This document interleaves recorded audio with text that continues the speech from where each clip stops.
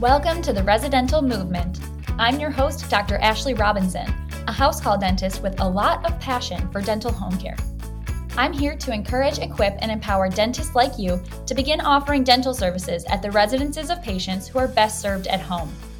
Listen in as we talk dentistry, business, ethics, mindset, and more, and learn how you can become a part of the residential movement. Hello, thank you for joining me today for this episode of the Residential Movement. I'm so excited to be back and chatting with you. You may have noticed a change in the intro today. For those of you who don't follow the Residential Movement on social media, I'm excited to finally share with you that I recently got married. That is what has been going on during this break in recording. I married the fantastic Christopher Robinson, so now I'm going to be Dr. Ashley Robinson. I know you're probably heartbroken because Maciejewski was just so much easier to say and spell. But you'll have to get used to my new name. I am happy to share a name with Chris, and I know my patients are very grateful for this change. But now I have to get used to how common my name is. There are many women walking around out there with the same name as me, and I'm just not used to that. I'm not even the only Ashley Robinson who spells our name Ashleigh. I should have known that there would be others, but get this. One of the other Ashley, Ashleigh Robinsons is Miss Oklahoma 2021.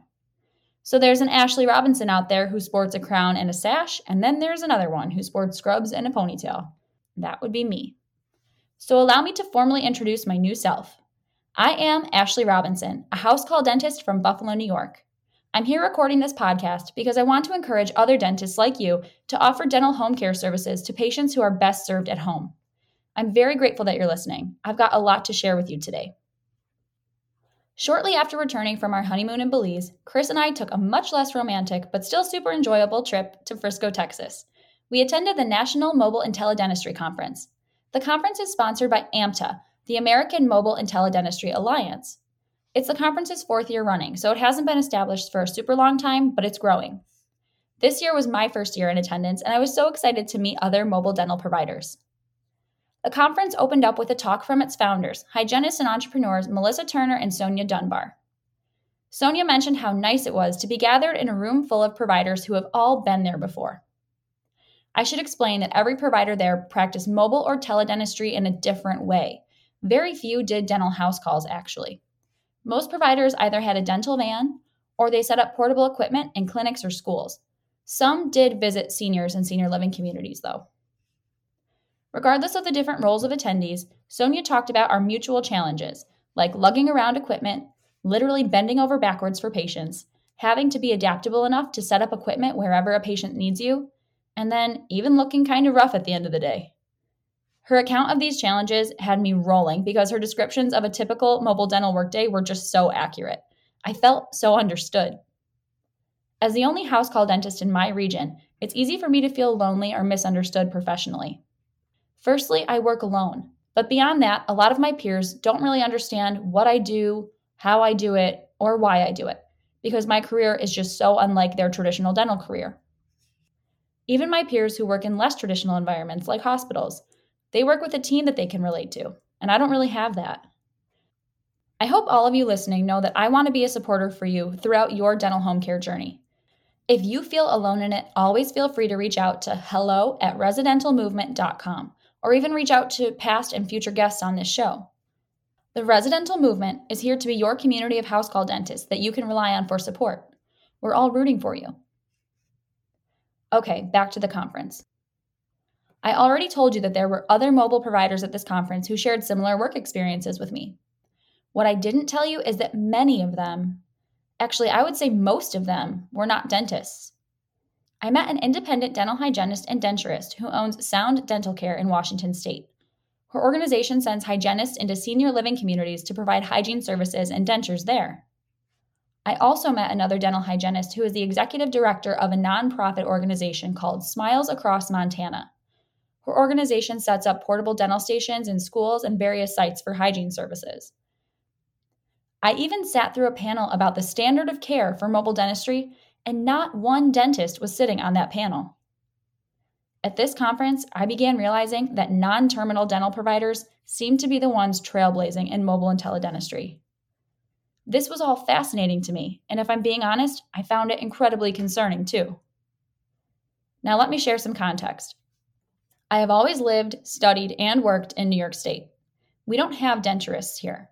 We don't have independently operating dental hygienists here.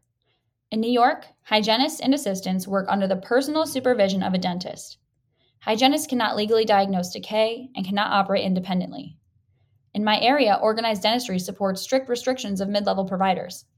This means that I do all of my own hygiene. And trust me, I would love the help, but I've been approached by many amazing hygienists that would love to work with me and my patients, but I've had to turn them away because of the current laws here.